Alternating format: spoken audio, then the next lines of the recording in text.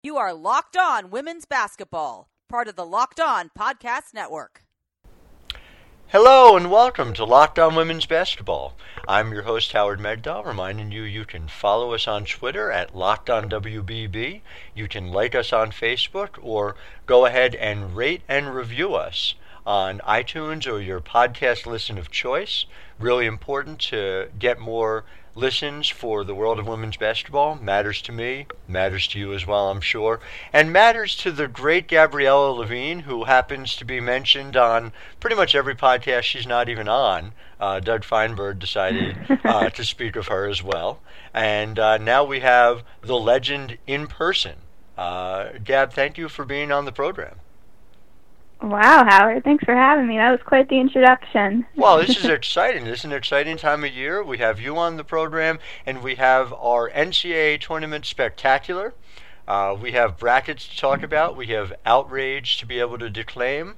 So I guess the place we ought to start, if we're talking in terms of outrage, is the Bridgeport bracket. And I'll let you take the opener, and we'll take it from here as to your thoughts about the Bridgeport Regional bracket. We're really starting with a bang, aren't we? Well, so I mean, the elephant in the room would be Maryland. Maryland! Seed, which is something I think at this point many people have expressed disagreement with. I am one of those people. I'm very surprised that they are at the 3 seed. I was anticipating that they would go in at a 2 seed, and in my view, I think that this skews the Bridgeport Regional and makes it less balanced in a way than other regionals. I mean, let's talk about that. So I was able to ask some questions of the committee chair last night, and in essence, the argument that she made was that Maryland's game against UConn was just that, was just one game.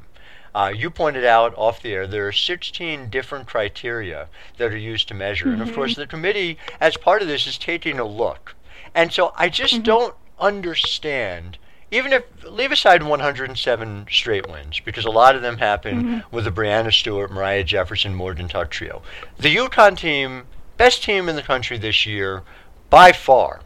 The only team that came close was Maryland. Maryland came close, was right with them into the final minute during a game that UConn played its A game. I should say Tulane came close too, but UConn did not play well. They played their A game, and Maryland still almost beat them. The only other team that beat Maryland all year was Ohio State, A terrific team in and of itself, and B, an Ohio State team that shot 63%. So a real outlier performance from Ohio State. The idea that Maryland isn't one of the top 8 teams in the country just doesn't make any sense logically to me. I agree. I mean, a couple points on this because I have a lot of feelings on this. One is exactly what you're talking about. There are 16 criterion for determining seeding. And you know, someone's got to weigh these factors with discretion, and that just happens to be the committee. Someone has to do it. So I understand that. I respect it. I think that it's ultimately a really hard task, and I wouldn't want to be the one doing it. But with that being said, two of the criteria that can be measured is competitive in losses, and Howard, you and I have both agreed that in the past 2 seasons, we both think that Maryland has been the most competitive team going up against UConn. No question. And head-to-head matchups is another criteria that can be measured. Their head-to-head matchups with UConn, in my opinion, your opinion, have been the best overall. And it's not just another game. That's the thing. You can't call playing against UConn just another game. That does not bow to the reality of the sport right now. So I also want to talk about, though, the S-curve in Maryland. And for people who are listening, the committee essentially takes all of the teams, and they're supposed to align them on the S-curve. And without getting too technical into what the S-curve actually does, it's supposed to essentially establish fairness and balance within each regional. And the committee doesn't adhere to it strictly, but they do the best that they can. Mm-hmm. And what's ultimately supposed to happen is that you have the number one overall team, right, in the Bridgeport Regional, which is UConn. ideally, according to how the S-curve is supposed to work out, UConn should not be in a regional with the top 2 seed. Ideally, they might be in a regional with the top 3 seed and a low 4 seed. I would argue that the way that this has worked out in the Bridgeport Regional, with Maryland getting, I think, the wrong designation as, one of the top 3 seeds, I think that Maryland should actually be one of the top 2 seeds, which would mean ultimately if they had been one of the top 2 seeds, they would not have been placed in the Bridgeport Regional in the first place, according to how the S-curve should have worked out in this scenario. I think that it disadvantages UConn, number one. I think that it disadvantages Maryland, number two. And I think that ultimately it disadvantages viewers, because I think that this matchup, if they meet in the Elite Eight, will be the best game of the tournament, and I wish that we could have been able to see it in the Final Four instead. No question about it. To my mind, the analog to the men's game is the Elite Eight game that you had. The Christian Laettner shot is the famous part of it between Kentucky and Duke. I want to say that was back in 1992. And it turned into the best game of that tournament. I think this is going to be, if this game comes to pass, and a lot of things have to happen. It's not automatic that UConn and Maryland are getting there for a lot of reasons. Duke is going to have something to say about it. A terrific defensive team that shoots better than 40% from 3. Absolutely a legit 2 in my mind. And UCLA. UCLA is a 4 seed. UCLA is a very good team capable of playing with anyone in the country. So this is going to be fascinating to see, but if it does come to pass, I think UConn-Maryland will be one for the ages, in part because Maryland's had 2 shots in them already. They are centered on trying to beat UConn and trying to take their place atop the sport, but also because, and we've talked about this, UConn is probably as thin as they will be for the next couple of years. You look at the recruiting class coming in next year, Azura Stevens coming in as a transfer from Duke. This may be the best chance anybody has at stopping UConn from, say, UConn 200 in terms of consecutive wins. And so historically, I think it's worth thinking about. We may look back at this and think about it in that fundamental way. Yeah, I mean, they lost by 10 against UConn in 2015 on neutral ground. They lost by 6 in 2016 at College Park.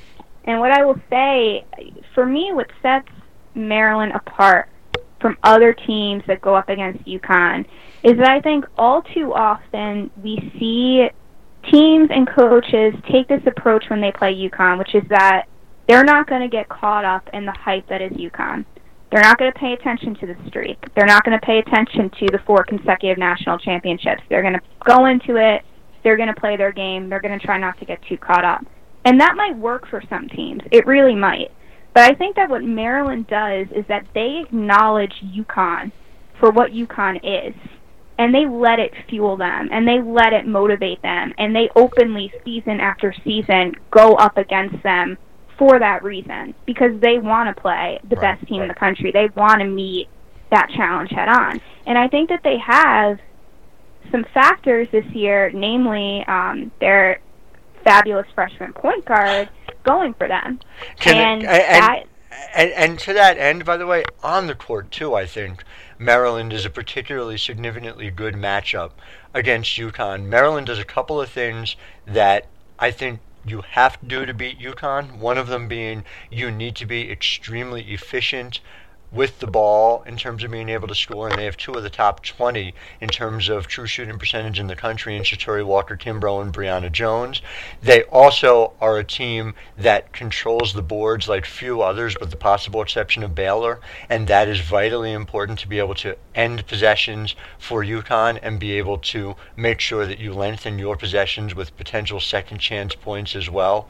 These are things that I think are key to not just winning games, but specifically to beating UConn. So, hypothetically, Howard, if we saw a UConn and Maryland matchup in the Elite Eight, who do you pick to win that game? So, I am going to go out on a limb here a little bit and say I think this is Maryland's year, and I think Maryland is going to be the ones who win that game. and they are my pick. Though, let me be clear, this is to take nothing away from UConn. If UConn wins the national title and beats Maryland, it should not come as any sort of surprise. But I think having that third time to be able to take a shot at them in 2 years, if Maryland gets that chance, I think they're going to take advantage. What about you? So I'm going to disagree. I'm going to go with Connecticut to win that game. That's and my reasoning, I go back to the conversation that we had, December 29th. I think it was on the podcast right after the Maryland game. And what I said at the time was that all things being equal in that game, so UConn has no foul trouble. Katie Lou Samuelson is perfectly healthy, shooting well. Maryland, Bree Jones doesn't get into foul trouble. Shatori Walker-Kimber actually can find the hoop and make some shots. All things being equal, I think that Connecticut still wins that game. And I think all things being equal in the Elite Eight, Connecticut will win the game. I think for me, the factor that tips in their favor is Gabby Williams. Because we've been questioning all season how UConn is going to stack up and measure up against teams with height. Teams with a player like Bree Jones, who's your traditional back-to-the-basket low-post player. But I think that a player like Bree Jones is actually disadvantaged when she goes up against a player like Gabby Williams, because Gabby overwhelms people with her athleticism. It doesn't matter how tall you are. It doesn't matter how many tall post players are in the paint. She can have the ability to overwhelm every single one of them. And for that reason, I think that she kind of minimizes the threat of Bree Jones in the paint through her athleticism. It's a great point. And look, Gabby has an argument, first of all, as Defensive Player of the Year. Second of all, as potential Player of the Year overall. There are 3 UConn players that can make that argument. Napheesa Collier is the only one more efficient in the country than Bree Jones. And obviously Katie Lou Samuelson has made a three-pointer or two you might have seen on the highlight films recently. But she's an all-around player. So it's a terrific UConn team. And they'll also have to do it in Bridgeport. Let's not forget about the fact that the last 2 times they've played, one was at a neutral site at Madison Square Garden, and the other was at the Xfinity Center down in College Park. So it is not an easy task. I think UConn should be favored in that game. It's just a hunch of mine that this is where Maryland finally gets the opportunity to break through. But it's going to be a fascinating game. But before we leave the Bridgeport region, there are some first-round games I'd like to highlight as well, some that I'm particularly excited about. I think the 5-12 matchup, Texas A&M versus Penn, is a really interesting one. Penn, let's not forget, very nearly took down University of Washington last year. Penn was a 10 seed. Washington was a 7 seed before Kelsey Plum went off in the fourth quarter. Don't know whatever happened to Plum, but hopefully she's gone on to some great things since that game. And, of course, Penn this year being a 12 seed, going up against Texas A&M. Well, Penn is a particularly good defensive team. Michelle Wicchetti, Ivy League Player of the Year, is a difficult matchup for anyone. And they're going up against a Texas A&M team whose Achilles heel is turnovers. So I think that is a matchup where we could see the 12 break through in a way we saw UAlbany break through last year against Florida in a 5-12 game. That's what I'm very excited about. Also, Temple, Oregon. There may not be a more efficient point guard in the country than Fionda Fitzgerald when you look at her assist percentage, which is, I believe, top 5 nationally, and she simply doesn't turn the ball over. So that is a Temple team with a great backcourt. Whereas Oregon, who I was fortunate enough to see in person earlier this year when they played out against USC, has some amazing freshman talent. Going to be very difficult for anyone to stop Sabrina Ionescu, who was probably the freshman of the year, other than Destiny Slocum. So that is a game that is going to produce A, a tremendous amount of high-level basketball, and B, a real challenge for Duke, assuming that Duke gets by Hampton. And on my end, I would also like to highlight the unlikely important first-round matchup of UConn and Albany. Mm-hmm. Got to show Albany, my home team, some love. I think that, we look at this game, I think it's a very safe bet that UConn is going to walk away with the win. Mm-hmm. But what I will say about UAlbany is that their story is maybe one that has gone unnoticed in the mid-majors.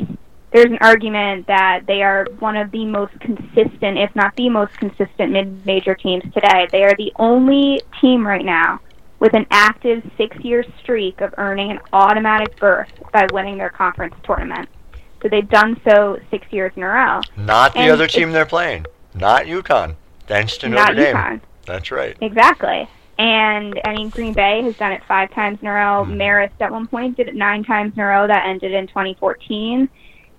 I think that there are some really interesting parallels to UConn because UAlbany went into this season. They lost their head coach and Coach Abe. Mm-hmm. They lost Sharisha Richards, who was one of the best players all time in a mid-major conference. A remarkable player at both ends. Remarkable player. They weren't really expected to bounce back in the way that they did. And yet, here they are. They're going to the NCAA tournament. Again, they won their conference. And so that team has an interesting story. I hope that it doesn't go overlooked just because of who their opponent is in the first round. Absolutely agree. And last, and before we lose the Bridgeport region, have to point out the 8-seed Syracuse team that went to the national championship has an opportunity potentially, if UConn can get by Albany, to face the champs in the second round. I talked to Brittany Seitz earlier this year. Seitz, of course, with Alexis Peterson, part of arguably the best backcourt in college basketball.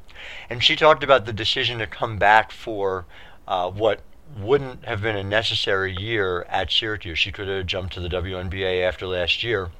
Not only has she come back and gotten so much better, and her three-point shot up over 40% now, but she did it specifically because she didn't want her career to end the way that game ended. And so seeing Seitz and Peterson get another shot against UConn, obviously UConn's going to be the heavy favorite, but it's worth watching Syracuse just to watch that backcourt, not to mention, the Day sisters. And I highly recommend that Syracuse-Iowa State game, that 8-9 game, and any chance you get to see Seitz and Peterson is something you really ought to do. That Bridgeport region, holy cow, it is just stacked. But let's move on to some of the other regions where there are terrific teams as well. And the place I'd like to go next is Oklahoma City, which has lots of talent in it as well. Let's start. Do you think Oklahoma City is more talented than Bridgeport, or do you think Bridgeport has more teams than Oklahoma City? I think that Bridgeport is skewed for the reasons that we talked about with Maryland at the 3. But overall, Oklahoma City, no doubt. I mean, I looked at it last night, and wow, I just felt like it's going to be like a bloodbath in Oklahoma City. I think that Kara Lawson had the best way to describe it, which was just, it's spicy, and it really, really is. They have more talent in Oklahoma City, I feel, than in any other regional in the entire bracket. Place I want to start there is you have something like Gonzaga as an 11 seed, the West Coast champions, who were absolutely dominant right up through the championship game, easily won that conference. They're an 11 seed going up against an Oklahoma team that's terrific as a 6. They have DePaul, the Big East regular season champions. I know they lost in the championship game to Marquette, but I don't understand for the life of me DePaul as a 7 when they played as well as they did this year, most of it without Jessica January, who missed most of the season with her injury. Jessica January, one of the best point guards in the country, now she is back and playing extremely well, had a triple-double during the conference tournament. DePaul is a 7 for Mississippi State in the second round. That is a potential absolute landmine for Vic Schaefer's team. Yeah, I actually have DePaul coming out of that game winning, and Yeah, I so agree do I. with you. I don't think that they should be at a 7 seed. I think that it undervalues what Doug Bruno can do with a team. And has He has done. a way of he has a way of getting the best out of his teams. You have to think about the season that they had. I believe they lost 3 starters overall, Jessica January being one of them, and yet they were consistently ranked in the top 20 throughout the season. Yeah, Think about that. No, it's mind-blowing and deserved better. And that's before we even get into what could be a potential amazing second-round matchup between Tennessee and Louisville, type of thing you'd expect in maybe an Elite 8. Asia Durr against Diamond DeShields is just something that would be remarkable. But let's not lose sight of the fact that both of those teams are vulnerable. in the first round. Tennessee is facing Dayton, the A-10 champs. Dayton is a really good defensive team. When I saw Dayton twice in 9 days do an absolutely amazing job against St. Louis, the first in the A-10 regular season finale and then in the conference tournament semis, that really sold me on them as a versatile defensive juggernaut. And Dayton is, by the advanced metrics, consistently been in the top 20 defensively all year. And Chattanooga, Jim Foster, he's won a game or two. And they are a team that went and scheduled up. They played hard. They played teams on the road. Look, they opened at Rutgers, which didn't turn out to be as challenging a game as probably when they scheduled it, but still showed they were not afraid to play anybody. And that is a team with a lot of talent as well. So there are no easy games in this bracket, and that's before we even get into the idea of Cal as a 9 seed with Christina Nidway. You can argue, and I have actually in a piece at Vice Sports today, you can argue against Cal's overall resume when you look at things like 6-12 in the Pac-12, although that conference was so good that it's hard to hold that against them. But that is a team with Lindsey Gottlieb, a terrific coach with Final Four experience, and an absolute star in Nidway, who can carry a team but doesn't have to because of players like Michaela Callan. So Cal is a potential second-round matchup against Baylor is going to be absolutely remarkable before we even get into the fact that everyone needs to root for Cal to get to the Final Four so that Lindsey Gottlieb can be the first coach to ever advance to a Final Four and have a baby in the same weekend. Well, I think that I would take this so piece by piece, and first off, agreeing with what you're pointing out. I think about that the pregnancy, right? You're starting there?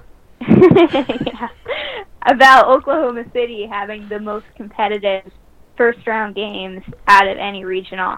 I had my eye on the 5-12 Tennessee-Dayton matchup because it reminds me a little bit of where UAlbany was at in the first round last year, sitting at a 12 seed. I believe they took down Florida in the first round. They did. Who was a 5 seed at the time. And so that reminds me of that game a little bit, with Dayton having that potential for an upset. But it is so hard for me to look at Oklahoma City and predict what might happen because Tennessee just throws a wrench into it. I cannot predict. I don't know if any of us can predict at this point which version of Tennessee is going to show up. They have 4 wins over top 10 teams, and not just any top 10 teams. Right. They beat Mississippi State, Notre Dame, South Carolina, and Stanford. And yet they have 8 losses to unranked teams. Lost to Alabama in the conference tournament. Right. Their after dominating Mississippi very State. lopsided. Yeah, I know. It blows my mind. I totally agree with you. I picked Washington coming out of this bracket simply because there is so much uncertainty. There are so many great teams and so much talent there that, all right, I'll just put the chips on Kelsey Plum. And why not? Who better?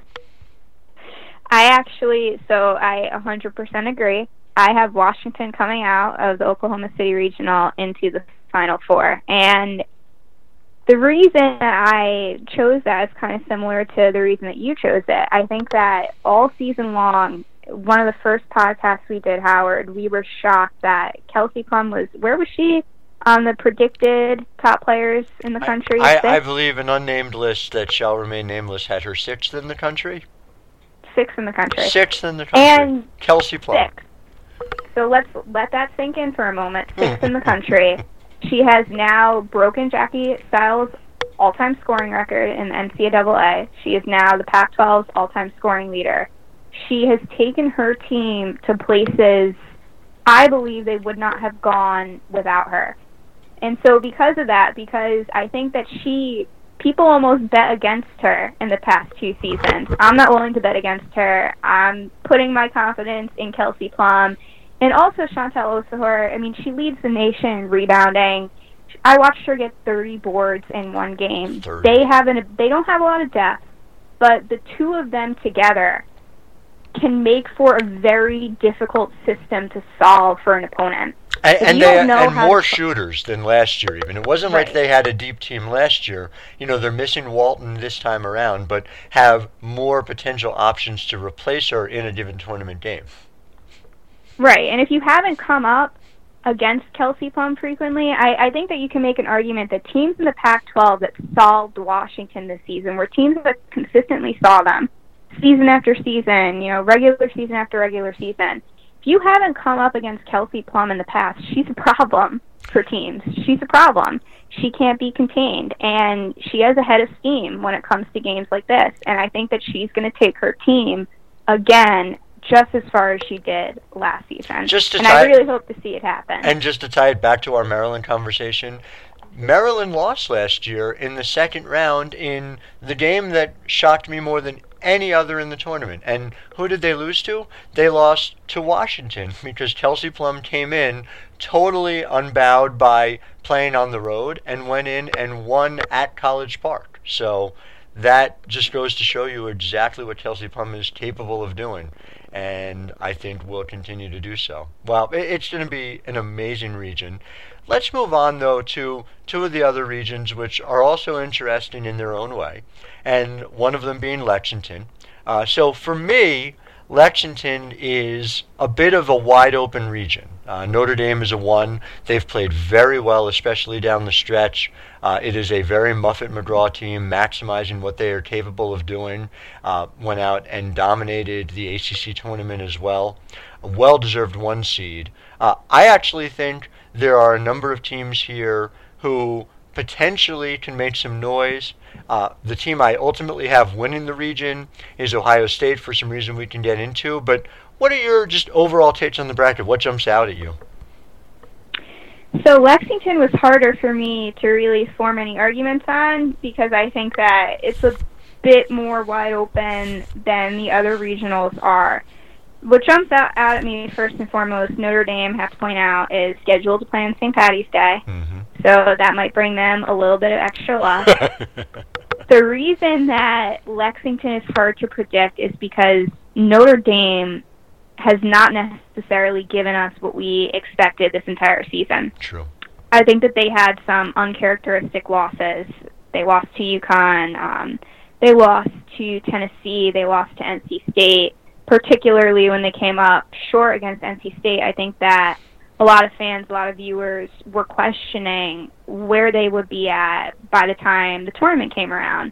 With that being said, I think that a lot of their players have stepped up. I think that their shooting has gotten a lot better. Marina Mabry has been fantastic. Mm-hmm. Jackie Young really impressed me all season long as a freshman. They won the ACC championship, but I kind of have to question how consistent they'll be throughout the tournament because we have seen them experience some uncharacteristic losses. They might, however, have a little bit of extra motivation given that they lost last year to Stanford, who conveniently is also in Lexington. It's really going to be interesting to see how Stanford does, and Stanford really came off late in the season. That Stanford-Texas potential matchup in the Sweet 16 is a really interesting one for that reason. But the one I have my eye on most of all is Notre Dame against Ohio State. And we were talking off air. I actually just received a call, or received an email rather, from the Ohio State PR department who does bang-up work. Stephanie Mavunga is close on whether she plays this weekend or not. Well, you give her an extra week, and you're talking about the Sweet 16, you will have, in Steph, you have a player who led the nation in rebounding percentage. So having someone capable of grabbing those boards, of going head-to-head against Brianna Turner, is so key against Notre Dame. If she is healthy, I think that is the game that proves to be too much for Notre Dame this particular tournament. But that is going to be the matchup that I really hope we get to see, not just because I think it would be a great matchup, but I'd love to see both these teams at 100%. And if that happens, Kelsey Mitchell with an opportunity to own a game, well, that's something that she takes personally, as we saw when Ohio State went out and beat Maryland, as we've seen time and time again throughout her college career. So I actually filled out the bracket with the thought in mind that Mavunga would not be back. But with that being said, I have Ohio State beating Notre Dame and coming up against Stanford, who I have beating Texas in the Elite Eight. So Ohio State versus Stanford in the Elite Eight. When I filled it out, I had the thought in mind that, yes, I think that Kelsey Mitchell can elevate a team. If there's any one player other than Kelsey Plum in this entire tournament who can put a team on her back, it's Kelsey Mitchell. But I ultimately picked Stanford coming out of that one. And my pitch for Stanford overall is the Pac-12. Mm-hmm. I think that the Pac-12 by far is the most competitive conference. I think that all teams who have gone through the Pac-12 this season, there are 7 teams in this tournament from the Pac-12. That's their most since 2006. They have the highest conference RPI. The Pac-12 prepares you for the NCAA tournament, and I think Stanford in particular has so much momentum. They're coming in strong after winning the Pac-12 championship. I think that that's going to propel them forward, and they're going to be hot throughout the beginning of the tournament.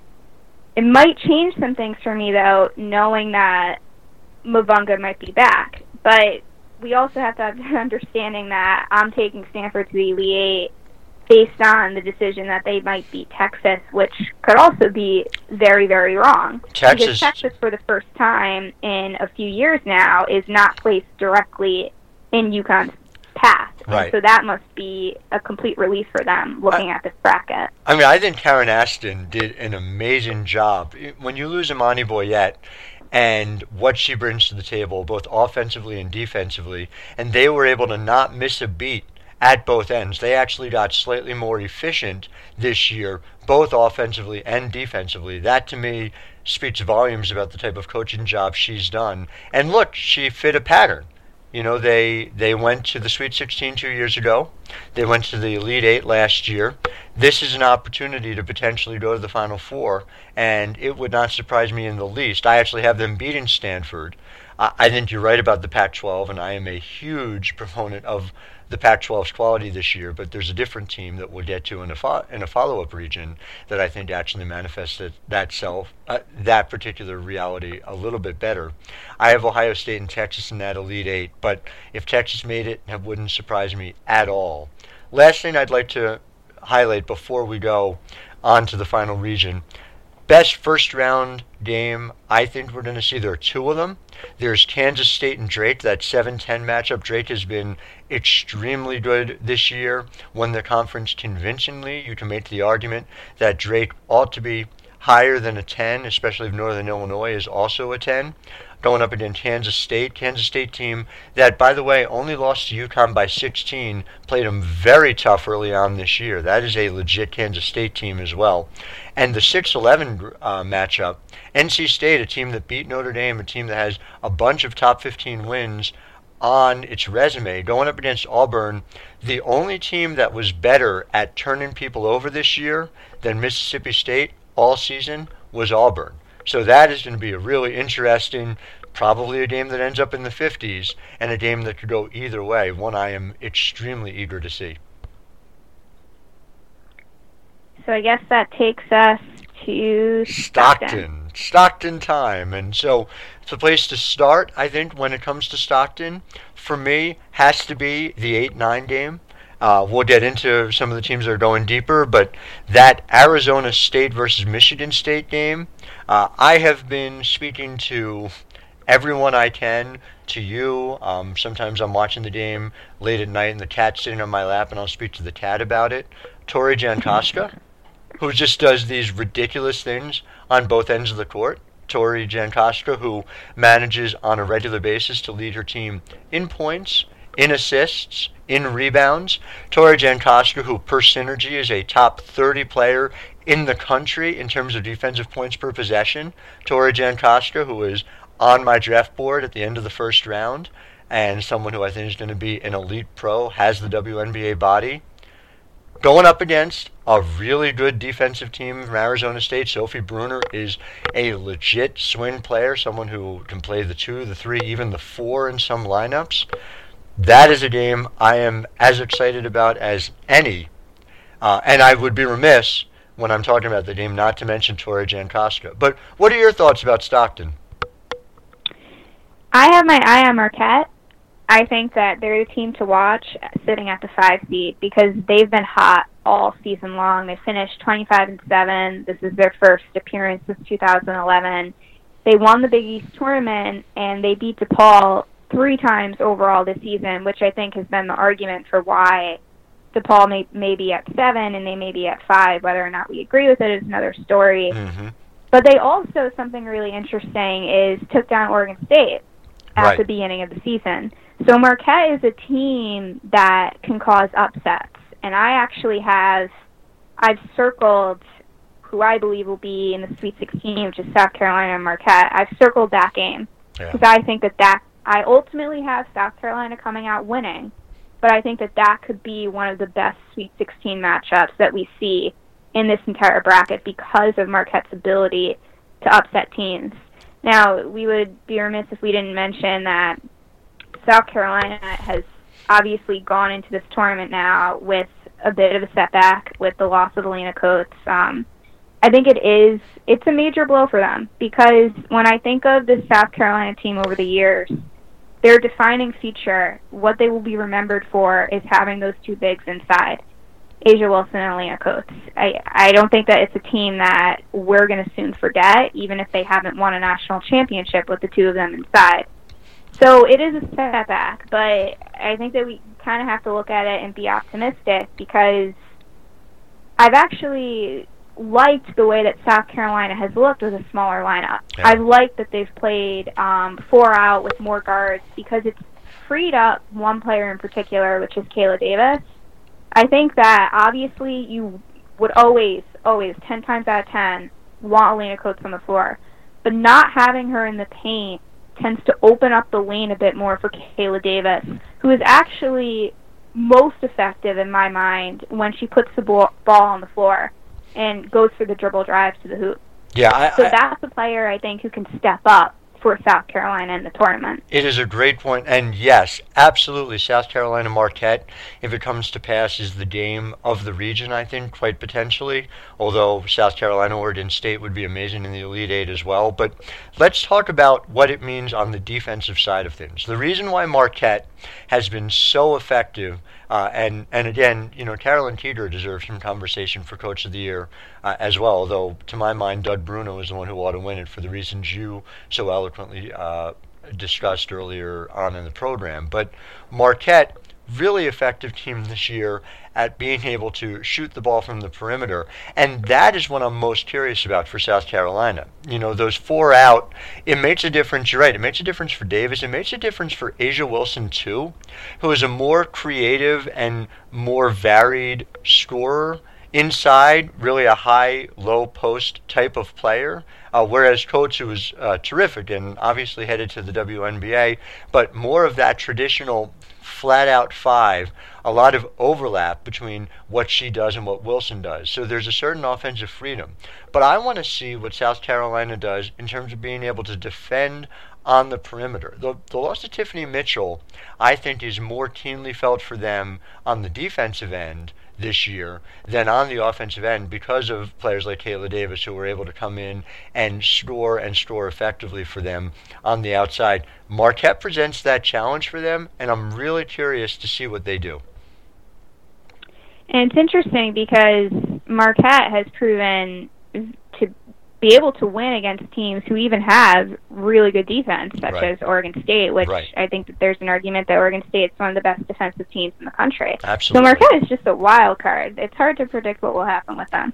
As far as Oregon State goes, and again, I'm talking Coach of the Year, but Scott Rueck coming back and winning the Pac-12 regular season and playing as well as they have all year with the losses of Ruth Hamblin, everyone's favorite rocket scientist / center, with the loss of Jamie Wisner, who was a absolute beating heart of this team last year. Really impressive. And to me, Oregon State showing themselves to be ultimately the best in that Pac-12, perhaps the best conference in the country, certainly in that conversation. I think Oregon State is as battle-tested as anybody, not to mention the number of players from Sidney Weiss on down who had the experience of going to the Final Four last year. So that Oregon State-South Carolina matchup is a really interesting one. If it comes to pass, that is the Elite Eight matchup I have, and I have Oregon State winning that one. I have Oregon State going to the Final Four as well. And, I mean, man, you really have to recognize what Scott Rueck did with this team this year. He lost, I think overall it was 5 seniors. Mm-hmm. They were picked to finish 5th in the Pac-12 preseason. And this team has shocked me game after game after game. They did lose to Stanford in the Pac-12 championship, but they've shown an ability to spring back, I think, this season after losses. You look at when they lost to Marquette in the beginning of the season, they then exploded and went on a 12-game win streak. Sidney Weiss is a strong go-to scorer. I think that at this point, correct me if I'm wrong, Howard, she leads the Pac-12 in three-point shooting overall.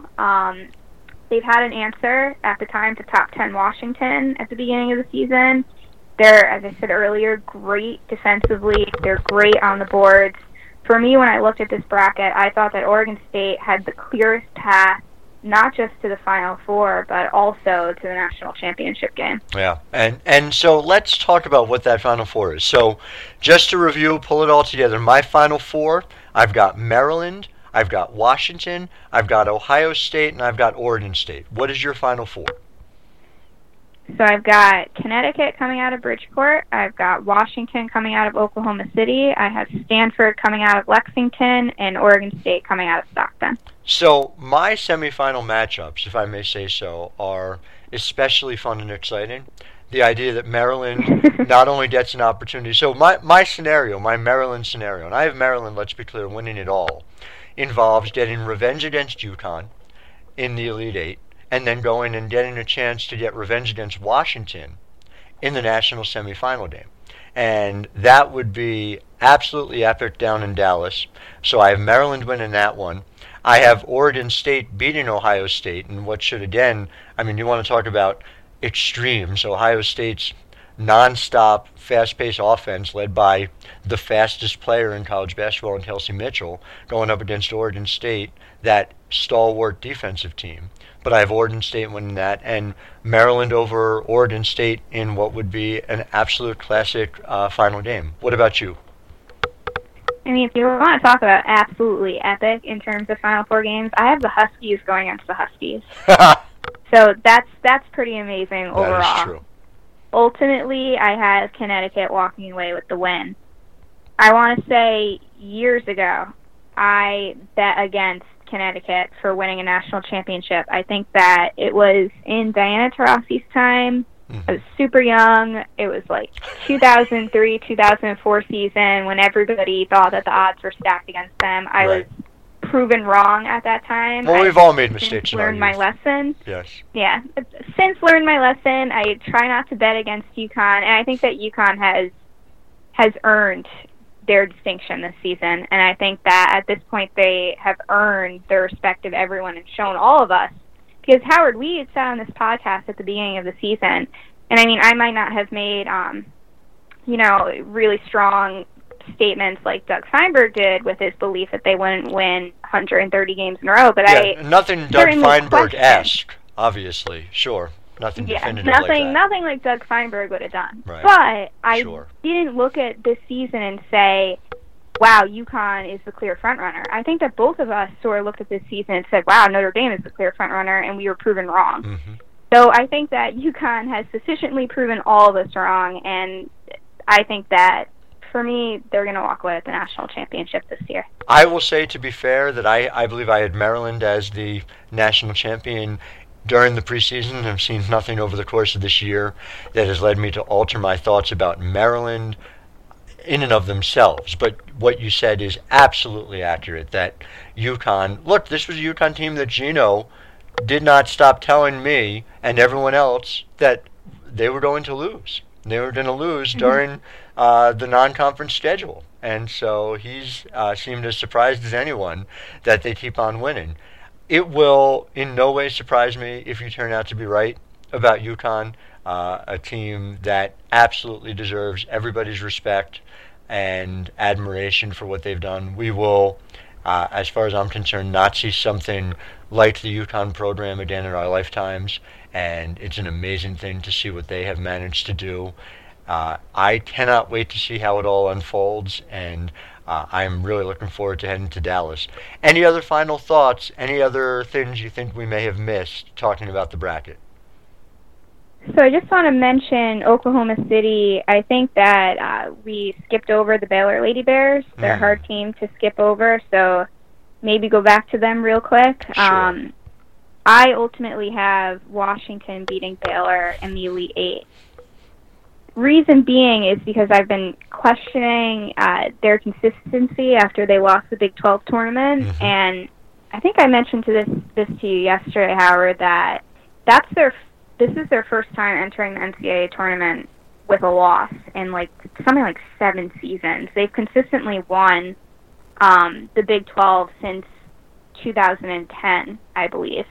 So that's surprising to me, and I wonder. I think that Baylor at this point has a chance to prove that loss was either a fluke to West Virginia, or maybe it's something more about this team. And the loss of Alexis Jones, questioning where she's at with her injury, is big to me, because she does so much for that team.